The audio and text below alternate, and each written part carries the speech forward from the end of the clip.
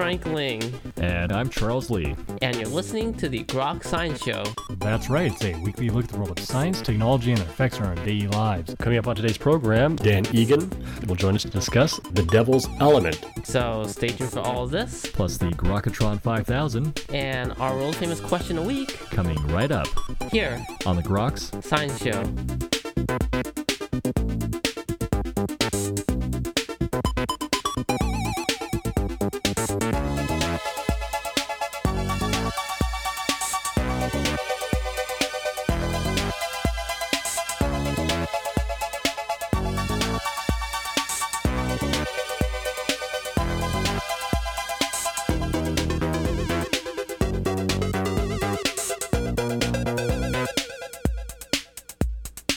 Welcome back to the Groks Science Show.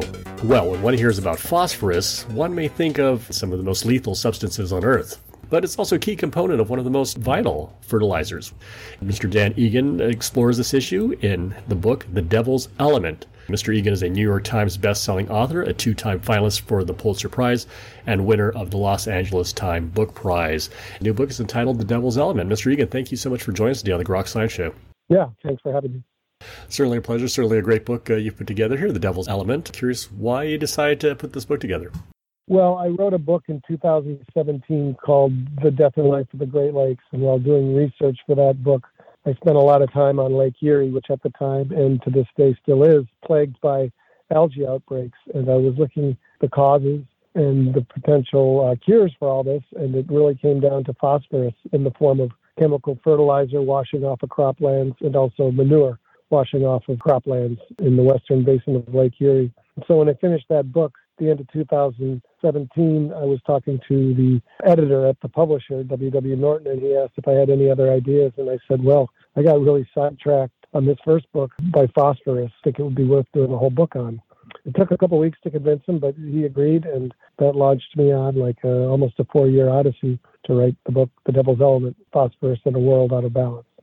Phosphorus, of course, being a component of a lot of these fertilizers, but the environmental consequences can be quite devastating because of its prolific use. Yeah, in the book I discussed the idea of the phosphorus paradox. It's essential. We need phosphorus. It's in every living cell on Earth. If there were no phosphorus, there would be no life on Earth. There is no substitute for it. At the same time, we figured out over the last couple of centuries how to squeeze more phosphorus out of the Earth than would naturally be leaching into the natural world. And that's been a great boon for humanity because we've got 7-8 billion people on the planet and are headed toward 9 billion. And there's no way we'd be able to do this without chemical fertilizer, of which phosphorus is a key component, along with nitrogen and potassium. So it's really been a miracle that we've been able to figure out how to coax so much out of our croplands.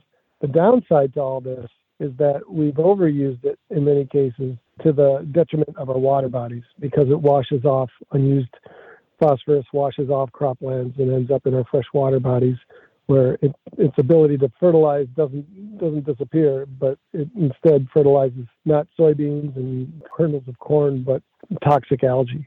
And then to further add a little complexity to this paradox is that we're starting to run low on our reserves. The United States does not have an infinite supply of rock-based phosphorus. Most of it is mined in Florida, and we're extracting it on a pace where we could run into trouble in 3 or 4 decades, at which point we may become more dependent on other nations for our nutrition.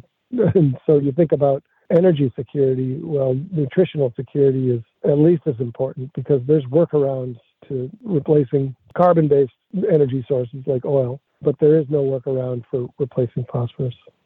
We're looked at as being something that we need for all of our survival. The mining the only source that we can get it? Can we recapture some of the phosphorus that's potentially lost in all this runoff? Yeah, that's kind of a major point of the book, which is really not any kind of call to action or anything like that. It's just illuminating a problem that I don't think enough people are thinking about. And yes, absolutely, we could be doing a much better job of managing the manure. I mean, it's often used and spread on farm fields as a nutrient, but sometimes it's spread on fields not just because the fields need the nutrients, but because people need to get rid of their manure because it backs up every day. And so if we could figure out a system to better harvest the phosphorus and other things of value in that manure, we'll go a long way to creating a more sustainable nutritional future for coming generations.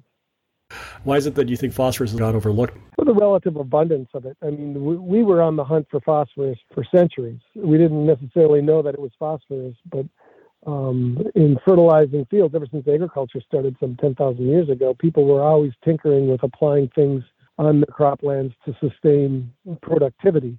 And, early on that was manure, animal and human as well. And, it evolved into just anything people could think of that would work. And one of the things they hit on were shavings from bones that were used to make knife handles in England back in the early 1800s. And those bone chips worked miracles on growing crops, but there was only so many bone chips from the knife factory. And then ultimately there's only so much bones to be harvested from livestock that the English ended up essentially looting battlefields for bones, human bones. They went to Waterloo soon after that battle was over and took all the bones back across the English Channel, built these bone-crushing mills, and then started spreading it across the countryside to grow more turnips and such. And we moved on from that because there's only so many bones that they could harvest, and the hunt for phosphorus took us to the Guano Islands off of Peru, which are just mounds of bird waste that are rich with phosphorus and nitrogen and some potassium as well. And those are the three critical fertilizing elements, NPK. It's what you'll see on a bag of fertilizer. You go to Home Depot. So they thought there was an inexhaustible supply of this bird poop off of the coast of South America, but it was played out in a matter of decades. And so today, where we get our phosphorus is from relatively rare pockets of sedimentary rock that, for whatever reason, are packed with lots of phosphorus. I mean, sedimentary rock, the rocks that they're mining really it's just compacted life that's accreted on the ocean floor and then somehow made its way back up onto land through seismic processes. And so we have these special rock deposits. And the U.S. has, like I mentioned earlier, enough to go several decades. So people, and for a while it was also thought inexhaustible, so people didn't really think about it. But now that horizon's starting to surface, if you will, and it's got people thinking because we are dependent on other places for phosphorus. It's potentially disruptive. 80% of the world's known reserves are in Morocco and Western Sahara. And the Western Sahara, the big phosphorus mine there, is kind of a point of contention between native people of that region of the Sahara Desert and the Moroccans who occupied the area back in the 1970s and now controlled the mine. It could certainly shift sort of the balance of power in the region and maybe the world if everything becomes dependent on that 80% or so. Absolutely, yeah. And so you were asking why people don't think about this, and it's just they haven't had to. And if we get this right, maybe they won't have to. I mean, there's a lot of phosphorus to be recaptured in the waste streams of both agriculture and humans as well. I mean, the technologies exist, so you could pull phosphorus out of human waste, purify it, and market it in pellets that would be every bit as pure as anything coming out of a modern fertilizer factory. We just don't have the incentive to do it yet, and I don't know why, because we do have a lot of people who care a lot about their lakes, ponds, rivers that are being swamped with this toxic algae that is fueled by this overuse of phosphorus for the last century or so. You mentioned there's that big cost of phosphorus that's run off that's causing this algae bloom, this overuse of phosphorus.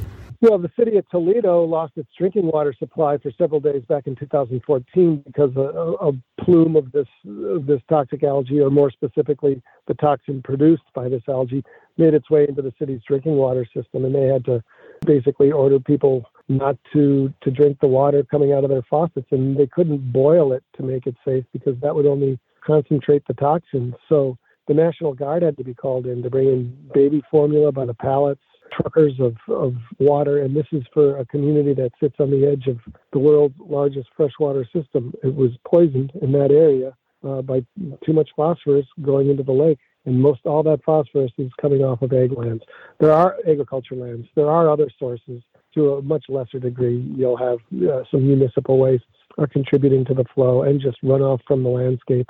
Golf courses to a lesser degree, and lawn fertilizers, they've pretty much phased out phosphorus for a lot of those products. So they aren't the big drivers of this. Unfortunately, the big driver at the moment is agriculture. And I don't want to pick on agriculture. I don't know anybody who does. We all eat, and, It's what the job they do is the definition of essential. They're just working in the system that has kind of evolved and that many of them have inherited. And given the direction we're going, the only thing as important as food, and maybe even a little bit more important as food, is safe drinking water.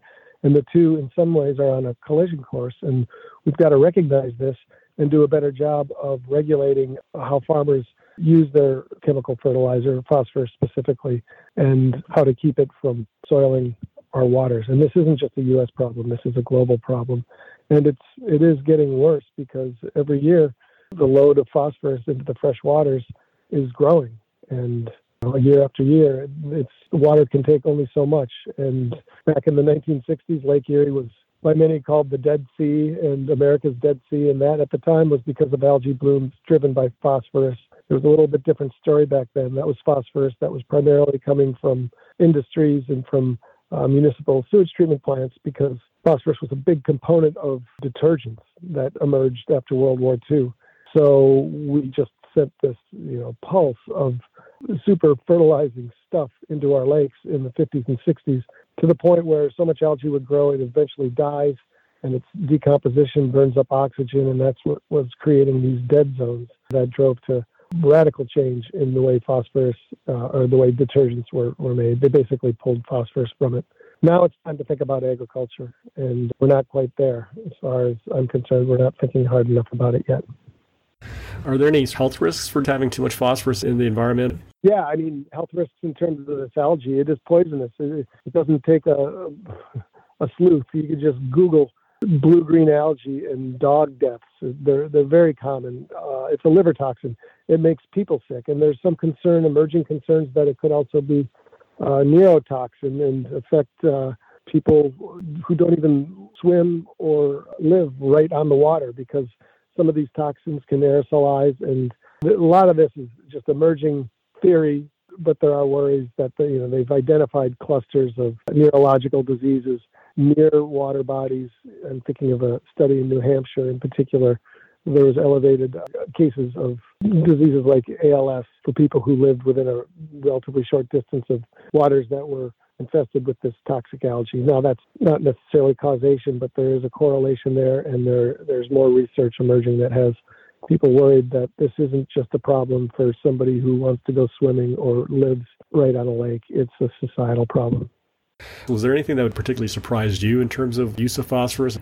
Well, yeah, just something that's so important that is so taken for granted, and the lengths that previous generations went to go to secure it. The idea that you were grinding up the bones of your sons and grandsons back in the early 1800s to fertilize your croplands is kind of grim, but so is dying of starvation. So they really didn't have a choice. But unfortunately, that source ran out, and then the next source, the guano, ran out, and now we are on the third source. And while there is a belief by some that there's rich deposits off the eastern coast of the United States. It's out in the ocean, and it doesn't seem to be readily accessible at the moment. But once we get hungry, I guess we'll redefine what accessible means. But I guess what just surprised me is how critical it is and how problematic it can be if it's not used appropriately. Because naturally, phosphorus was meant to be used over and over and over again. It just circled in and out of the living and the dead worlds. It was the circle of life, literally. And we cracked that circle when we figured out how to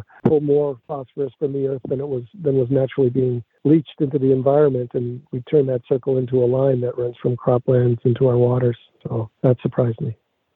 Seems to be sort of the history of mankind, is throwing the world out of balance in a lot of these kind of natural cycles. Just one more to add to the list. But it's one that, like I said earlier, we can work around our dependence on oil through technology, innovation, and commitment. We can't do the same with phosphorus. You can't make it. It's like water. All the water that the earth has today is all the water it will ever have. And it's the same with phosphorus. But for so long, much of that has been locked up in these rocks, and it made its way into the living world slowly through erosion. And we figured out how to basically accelerate that process.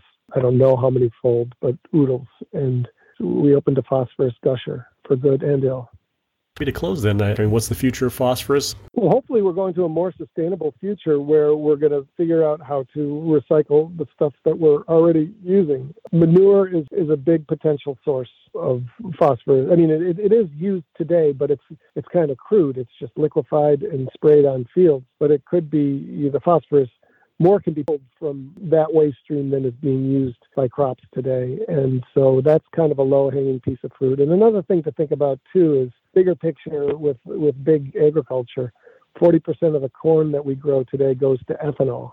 And that corn demands a lot of inputs, energy and nutritional, and that includes phosphorus. The more we carry on with this ethanol experiment, the more it's becoming apparent to most everybody who doesn't directly benefit from the production of ethanol that it's not really a net environmental winner. And that was just based on energy inputs. But when you start factoring in the cost of fertilizing all those acres at the expense of our fresh waters, it really makes you scratch your head and wonder why we persist with this fuel that is of dubious environmental and even economic benefit.